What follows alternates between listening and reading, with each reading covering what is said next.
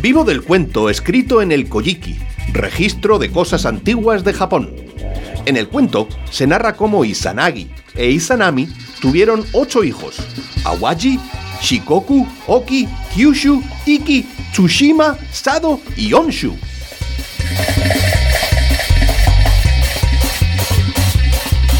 Lo que no se cuenta es que Kyushu se convirtió en gusano de seda de tanto manejar la corteza de morera. Siendo crisálida, tuvo tiempo para pensar en la poesía que enamoraría a quien la leyera. Una vez convertido en mariposa, frotó sus alas, haciendo que el polvo mágico le devolviera su apariencia original.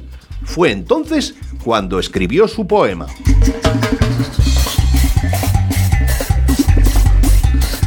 En Donostia Cultura y Ratia recibimos un email de nuestro amigo japonés Kazuo Moriya. Cuando nuestro técnico de sonido, Beñat Antxustegi, abrió el correo, comprobó que contenía la poesía que antaño escribió Kiou-Siou.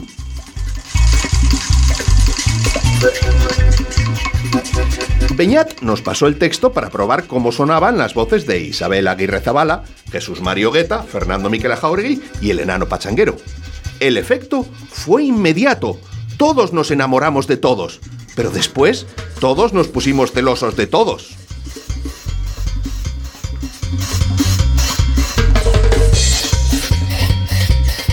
Solo nos queda confiar en que algún polvo mágico nos devuelva a nuestra apariencia original. Bienvenidas, bienvenidos a Vivo del Cuento.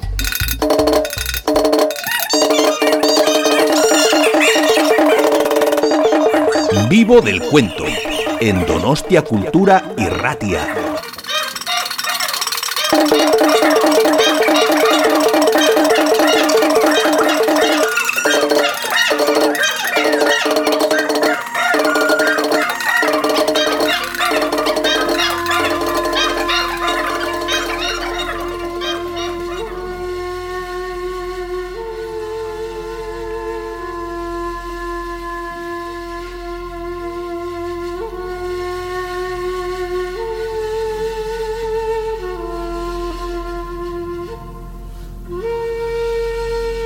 El séptimo y último viaje de Simbad el Marino dura 27 años y toca China en el puerto de Tien-Tsin, al norte del país, y Japón, en la isla de Kiou-Siou.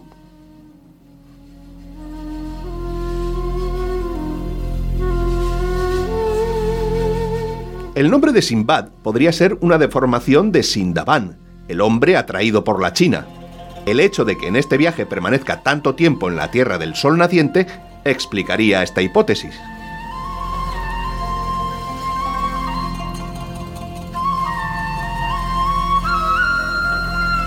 Todas las versiones de Sinbad ofrecidas desde hace 2 siglos omiten este séptimo viaje. El relato debió de ser extraviado y la manera de arreglarlo fue dividir el sexto viaje en 2.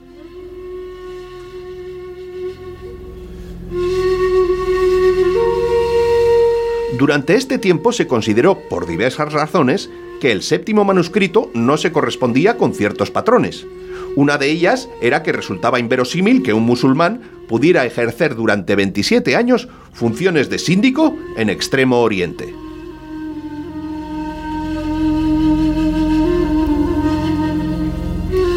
La isla de Kyushu es la más meridional del archipiélago nipón. Los viajeros árabes la llamaban Al-Sila, y según antiguos geógrafos, numerosos musulmanes se instalaron allí, seducidos por la belleza de sus paisajes.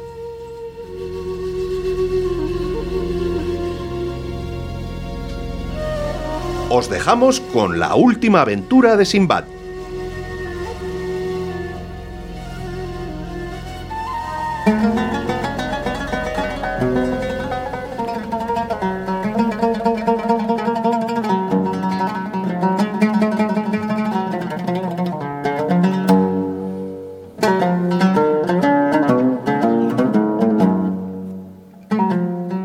Los 7 viajes de Simbad el Marino.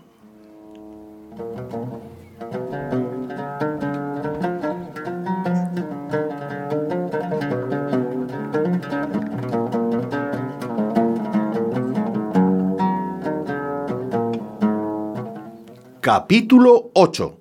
El viaje fantástico.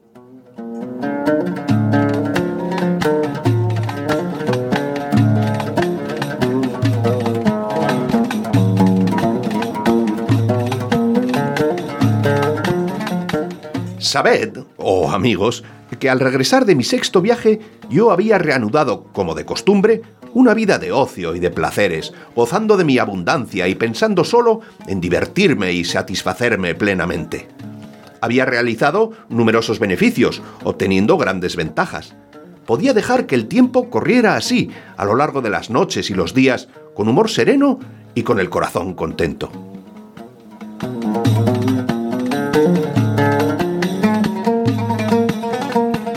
Pero mi alma carnal sintió muy pronto deseo de otros placeres. No podía prescindir de esos sorprendentes espectáculos que solo pueden ofrecer los países lejanos. Mis amigos comerciantes me contagiaban el deseo de volver a navegar por los mares, transmitiéndome sus noticias del vasto mundo.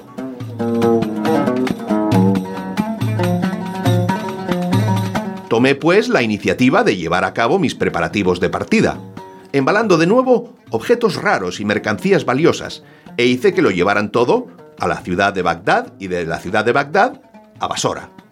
Allí no me costó demasiado encontrar un dhow en el que hice embarcar mis fardos. Al poco tiempo, zarpamos con destino a las más alejadas tierras de Oriente.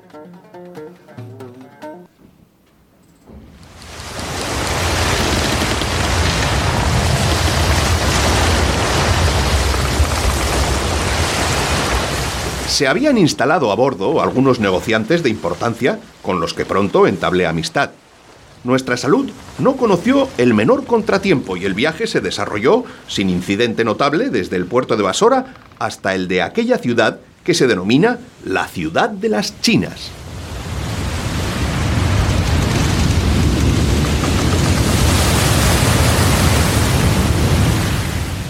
Debíamos emprender luego el camino de regreso, colmados todos por la fortuna y muy satisfechos de nuestras operaciones. Nos encontrábamos en alta mar cuando se levantó de pronto un viento terrible que sopló tempestuosamente, golpeando de lleno al navío por la proa.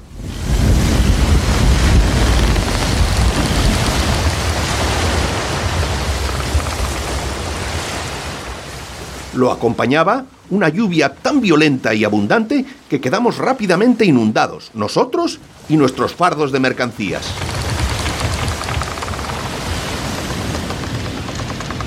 Intentamos, a trancas y barrancas, envolver nuestros más valiosos bienes con telas de fieltro y de grueso lino, procurando primero que no acabaran estropeándose, pero invocamos sobre todo a Dios el Altísimo, implorándole que alejara de nosotros aquella catástrofe y suplicándole que quisiera allanar nuestro camino.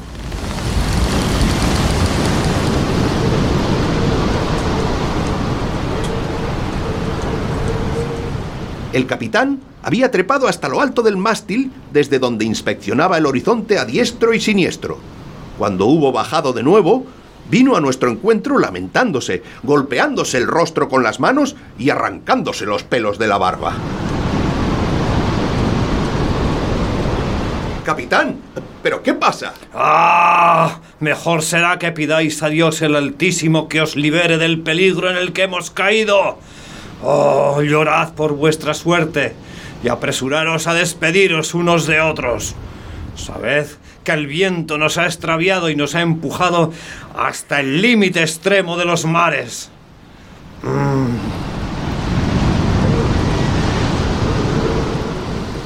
Tras haber hablado de este modo, el capitán fue a abrir un cofre del que tomó una bolsa de cotonada.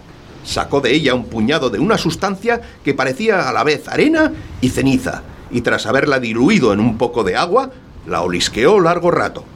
Luego sacó del mismo cofre una obra manuscrita, de la que leyó, llorando, algunos párrafos. Sabed, oh pasajeros, que esta obra contiene sorprendentes revelaciones.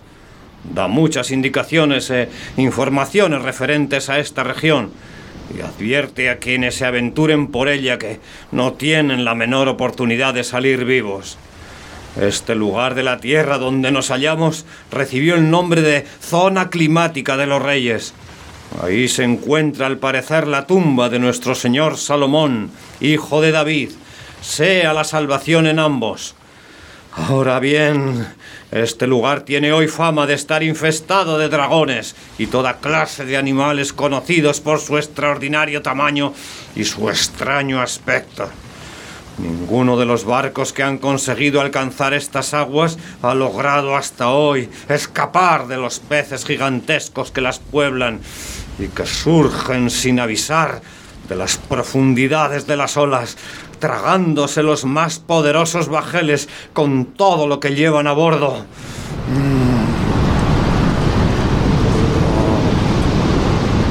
Este discurso del capitán nos sumió en el estupor.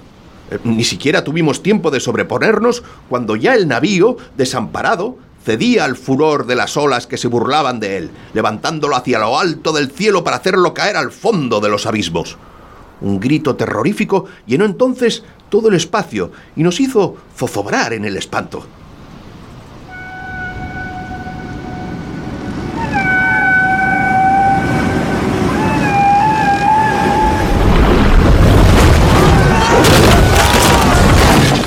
Pez gigantesco se arrojó contra el barco como una montaña viviente. Nuestro terror era indescriptible. Íbamos a exhalar el alma de un momento a otro y nos recitábamos ya mutuamente la oración de los muertos. Sin embargo, al mismo tiempo, aquel pez nos fascinaba, pasmados como estábamos ante tan gloriosa criatura de Dios el Altísimo. Pero se acercaba ya un segundo pez, más monstruoso aún que el primero.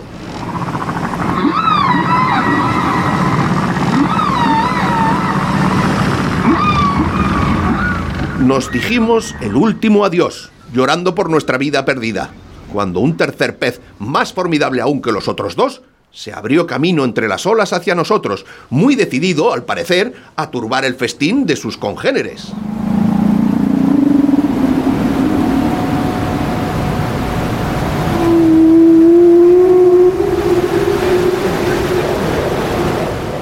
Perdimos entonces cualquier noción de las cosas. Cualquier idea razonable parecía haber huido de nuestro espíritu. La intensidad de nuestro espanto paralizaba las inteligencias.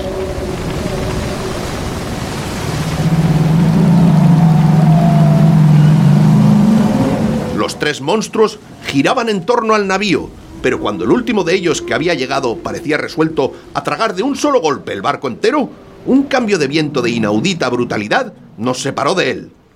Nuestra nave, levantada con violencia, pronto fue a estrellarse contra una barra de rocas a flor de agua, donde estalló en 100 pedazos, piezas del armazón, fardos de mercancías, equipajes, pasajeros, tripulación, todo fue lanzado al mar en un instante.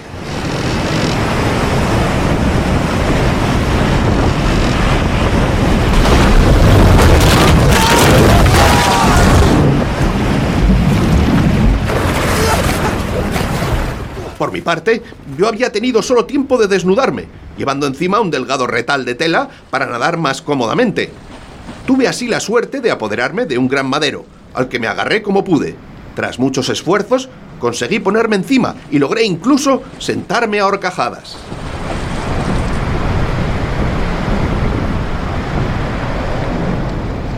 Fuertemente asido a mi tabla de salvación, seguí siendo por mucho tiempo juguete de las olas.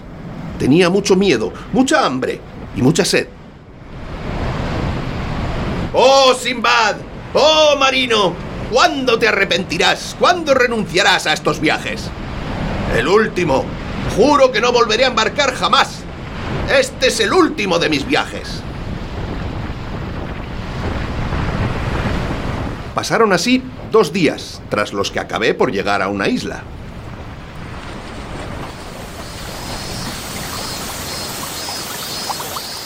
Aquella tierra debía de ser muy vasta. Me encontré primero en la desembocadura de un ancho valle sombreado, entregado por completo al murmullo de los frescos manantiales que brotaban. Pude alimentarme con los frutos que crecían allí en gran número y saciar mi sed con aquella límpida agua. Mis fuerzas se restauraron muy pronto. Mi aliento de vida se fortalecía, mi espíritu de iniciativa recobraba sus recursos, mi alma carnal volvía a serenarse. Remonté el valle hasta su punto más elevado. Más allá de los montes se llegaba a un hermoso río, cuyo impetuoso curso me devolvió la memoria de la balsa en la que había embarcado en mi último viaje.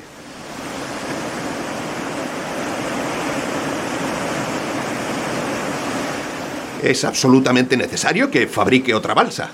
Sin duda, es este el único medio de salir de este lance, como sucedió afortunadamente la última vez. Reuní, pues, gran cantidad de excelente madera y me hice con ella una sólida embarcación. Me instalé a bordo de mi balsa, me dejé luego arrastrar por la violenta corriente. Navegué todo un día, luego 2, luego 3, alejándome así a gran velocidad del valle por el que había llegado. No pude tragar durante todo aquel tiempo el menor alimento, limitándome solo a tomar un poco de agua del río cuando la sed se dejaba sentir. Agotado por el viaje, terminé durmiéndome.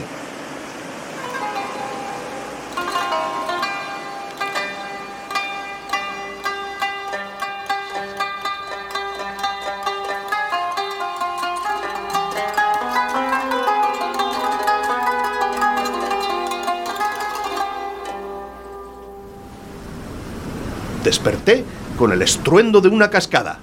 La corriente se había acelerado. Procuré hacer derivar la balsa hacia la orilla para abordar en ella antes de alcanzar la cascada. Pero la corriente era más fuerte, atraía irresistiblemente la balsa, y a mí con ella, hacia las profundidades de la tierra.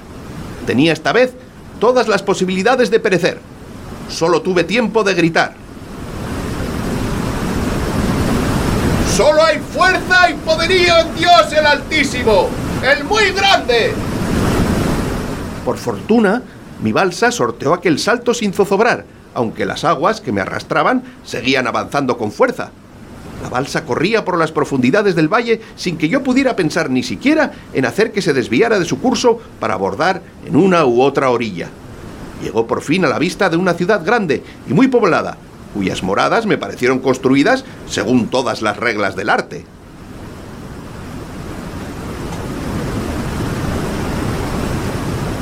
Cuando los habitantes del lugar me descubrieron en medio del río, librado a los remolinos de la corriente que me arrastraba, me lanzaron una especie de red sujeta por sólidas cuerdas. Pudieron así llevar mi embarcación hasta la orilla. Apenas tuve tiempo de poner el pie en la tierra firme cuando me derrumbé entre ellos, medio muerto de hambre, de sueño, de agotamiento y de miedo.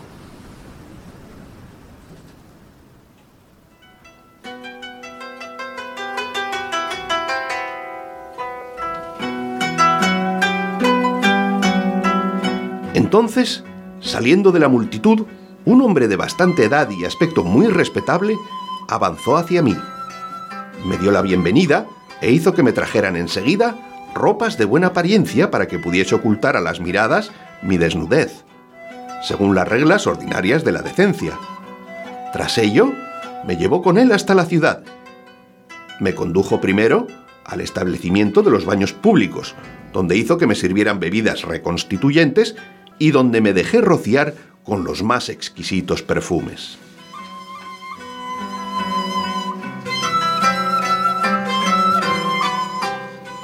Llegamos por fin a su morada, donde fui recibido con extremada cortesía por parte de todos. Me instalaron en una sala ricamente decorada, donde no tardaron en presentarme una sucesión de refinados manjares con los que disfruté. Cuando estuve saciado, comencé a alabar a Dios el Altísimo, que había tenido la bondad de sacarme sano y salvo de aquella terrible aventura. Jóvenes servidores me acercaron entonces una jofaina donde me lavé las manos, mientras unas siervas me tendían toallas de seda. Cuando hube terminado mis abluciones, el anciano se levantó y me condujo a una apartada estancia donde me invitó a descansar un poco. Encargó por fin a servidores y siervas que velaran del mejor modo por mi servicio, arreglándoselas para proveerme de todo lo necesario para mi bienestar y mi comodidad. Todo el mundo tenía conmigo el mayor cuidado. Durante 3 días viví así en la parte de la casa reservada a los huéspedes, comiendo bien, bebiendo no menos bien, utilizando a discreción los más raros perfumes. Mi respiración recuperaba poco a poco su ritmo normal. Mi inquietud se disipaba, mi corazón se apaciguaba. Mi alma carnal recuperaba por fin sus fuerzas.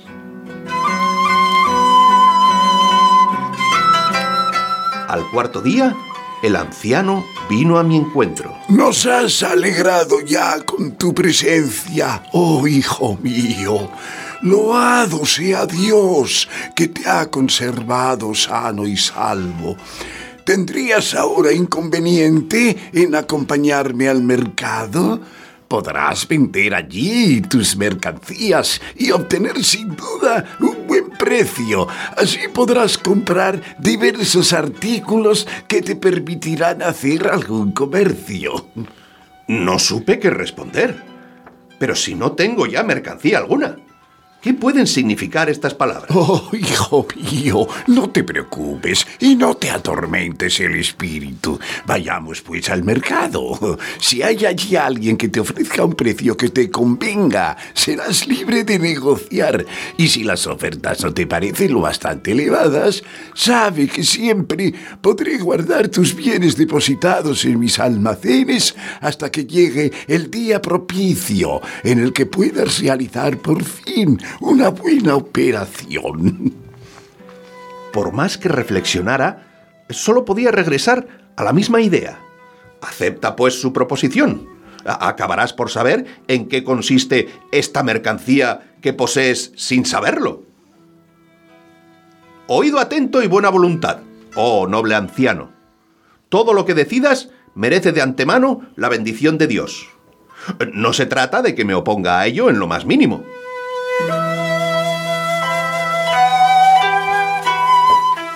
Fui, pues, en su compañía, al mercado de la ciudad, donde descubrí que habían llevado mi balsa. El anciano la había hecho desmontar y transportar hasta allí, y pude advertir que las planchas estaban hechas con la más valiosa madera de sándalo.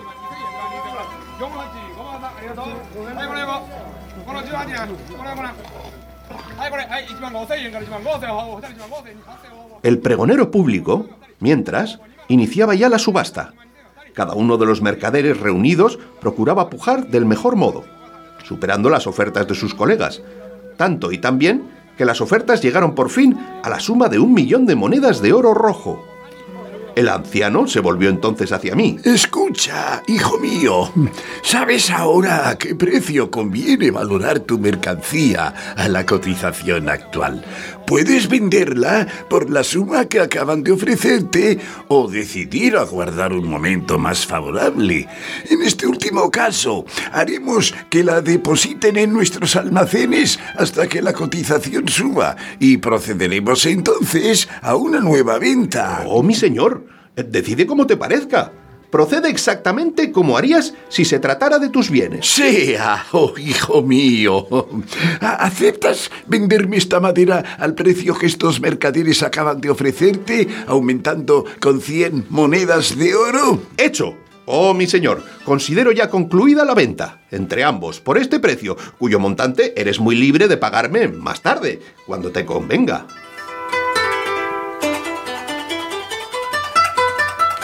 El anciano, entretanto, ordenó a sus servidores que llevaran la madera a sus almacenes, y juntos regresamos a su morada. En cuanto hube entrado, me invitó a sentarme junto a él y me pagó sin más espera el precio de mi mercancía. Hizo luego traer unos sacos, llenándolos con aquel oro, y él mismo colocó los sacos en un cofre cerrado con una llave de hierro que me entregó. Pasé aún, bajo su techo, cierto número de días y de noches, hasta que regresó a mi encuentro.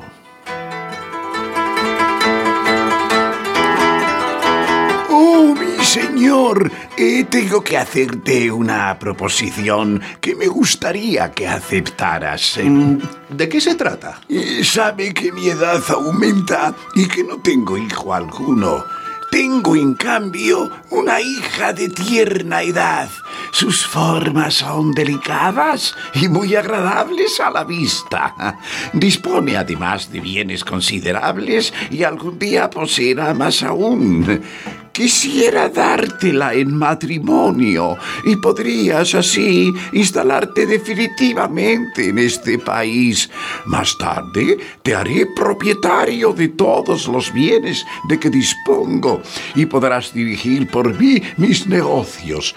Soy un anciano que tiene ya muchos años a sus espaldas y grandes son mis riquezas. Permanecí silencioso, incapaz de pronunciar la menor palabra. Oh, hijo mío, sigue mi consejo. Solo deseo tu bien. Si quieres obedecerme, te desposaré con mi hija y te consideraré como mi hijo. Todo lo que poseo, todo aquello de lo que dispongo, te pertenecerá.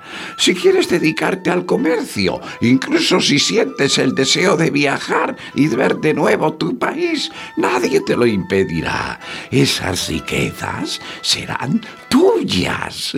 Podrás disponer libremente de ellas. Las emplearás como quieras, según tu deseo. Por Dios, te has vuelto como mi padre, oh anciano. Pero sabe que he sufrido tantos infortunios, que he debido soportar tantos sufrimientos, que me veo reducido a no tener ya confianza alguna en mi juicio. Me siento incluso incapaz de fiarme de mi propia opinión. De modo que a ti te corresponde la decisión. Pero sabe, oh anciano, que haré lo que quieras. Me someteré a todos tus deseos.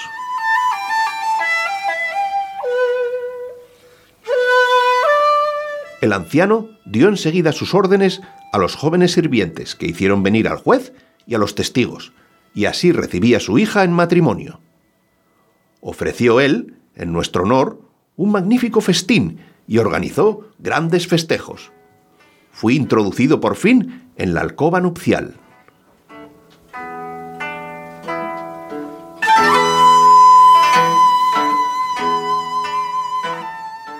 Descubrí aquel día la perfección de la belleza física.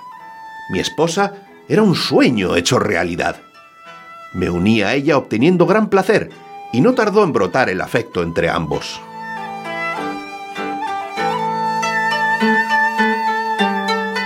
Estuve mucho tiempo llevando en su compañía una vida de ocio y comercio, aprendiendo la lengua y tradiciones locales.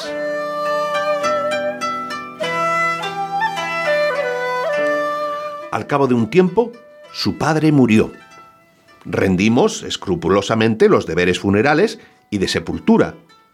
El anciano había sido, entre los mercaderes del lugar, el más importante y respetado. A él se remitían para cualquier operación de comercio y él tenía también el poder de rechazar o autorizar cualquier transacción. Me fue confiada esta función de síndico.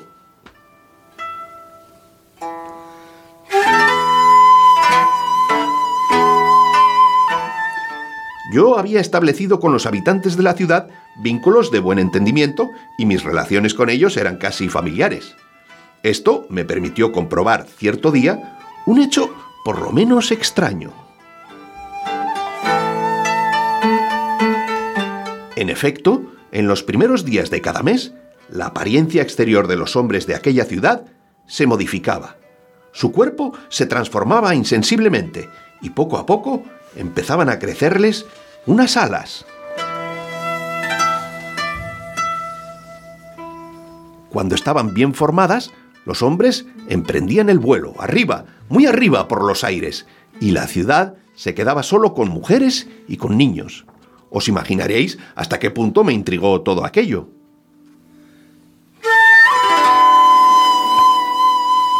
Me dije, por Dios, es preciso que cuando empiece el próximo mes le pida a uno de ellos que me lleve consigo, para que pueda por lo menos saber a dónde van de ese modo.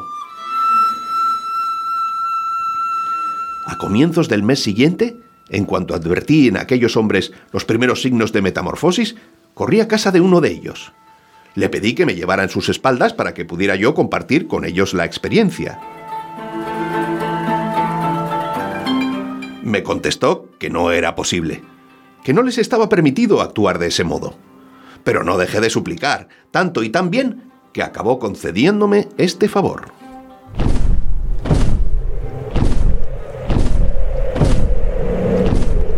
Monté, pues, en su espalda, agarrándome con todas mis fuerzas a él, y emprendió el vuelo, conmigo por los aires, donde nos reunimos con un grupo de sus conciudadanos. No dejamos de volar así, él llevándome y yo agarrado a él, hasta que hubimos llegado muy arriba en el cielo, tan arriba que pude oír las glorificaciones de los ángeles bajo las cúpulas celestes. En el colmo del asombro, exclamé: ¡Gloria a Dios! ¡No dejemos nunca de glorificarle! Apenas hubieron sido pronunciadas estas palabras de alabanza cuando el fuego del cielo descendió sobre mis compañeros y estuvo a punto de abrasarlos. Todos se lanzaron hacia la tierra en un estado de decepción y extremada cólera, y no tuvieron nada más urgente que librarse de mí, abandonándome sin piedad en la ladera de una alta montaña. Me puse a caminar y acabé encontrando a un grupo de hombres que se dirigía hacia mí. Cuando se acercaron, reconocí entre ellos al que me había llevado en sus hombros por los aires. Fui a presentarme a él y le hice ciertos reproches. Me explicó que no tenía que haber pronunciado esas alabanzas de Dios, y le pedí disculpas. Me puso entonces sus condiciones. Si deseaba que me llevase de nuevo con él por los aires, debería guardarme mientras durara el viaje de dedicar alabanzas a Dios, e incluso de mencionar su nombre. Acepté su proposición. Me tomó pues en su espalda y me llevó así por los aires hasta que estuvimos por fin de regreso en la ciudad. En cuanto hube llegado a casa, mi esposa se apresuró a venir a mi encuentro para saludarme y decirme cuánto me felicitaba por haber regresado indemne de la expedición. Guárdate ahora de la compañía de la gente local.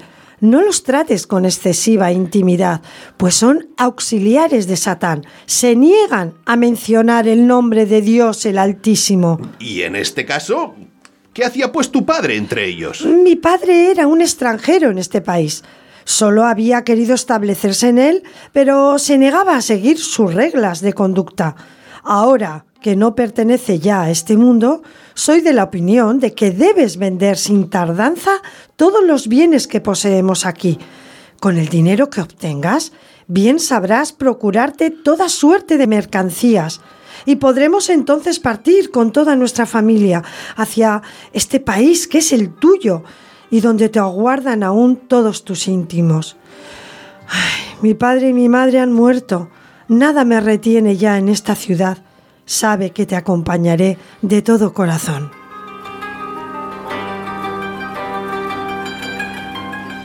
Comencé a vender, pues, todos los bienes que habían sido del anciano, esperando la ocasión de encontrar a alguien que, como yo, tuviera el proyecto de partir de viaje.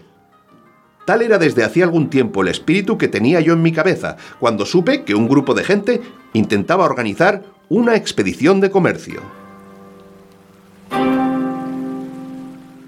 Con el dinero que obtuve de la venta de todas nuestras posesiones, hicimos construir un navío y embarcamos en él nuestras pertenencias.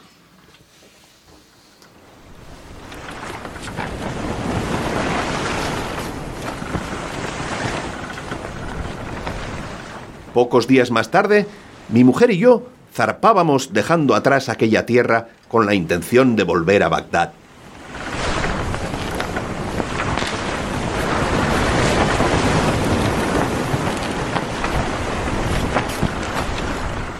No dejamos entonces de viajar de isla en isla y de mar en mar, hasta llegar por fin al puerto de Basora. Me quedé allí algún tiempo para alquilar los servicios de una caravana que transportó todos mis bienes hasta Bagdad. Por fin iba a ver de nuevo mi calle, mi casa, a mi familia y a mis amigos. Hice reunir en un almacén todas las mercancías que había llevado.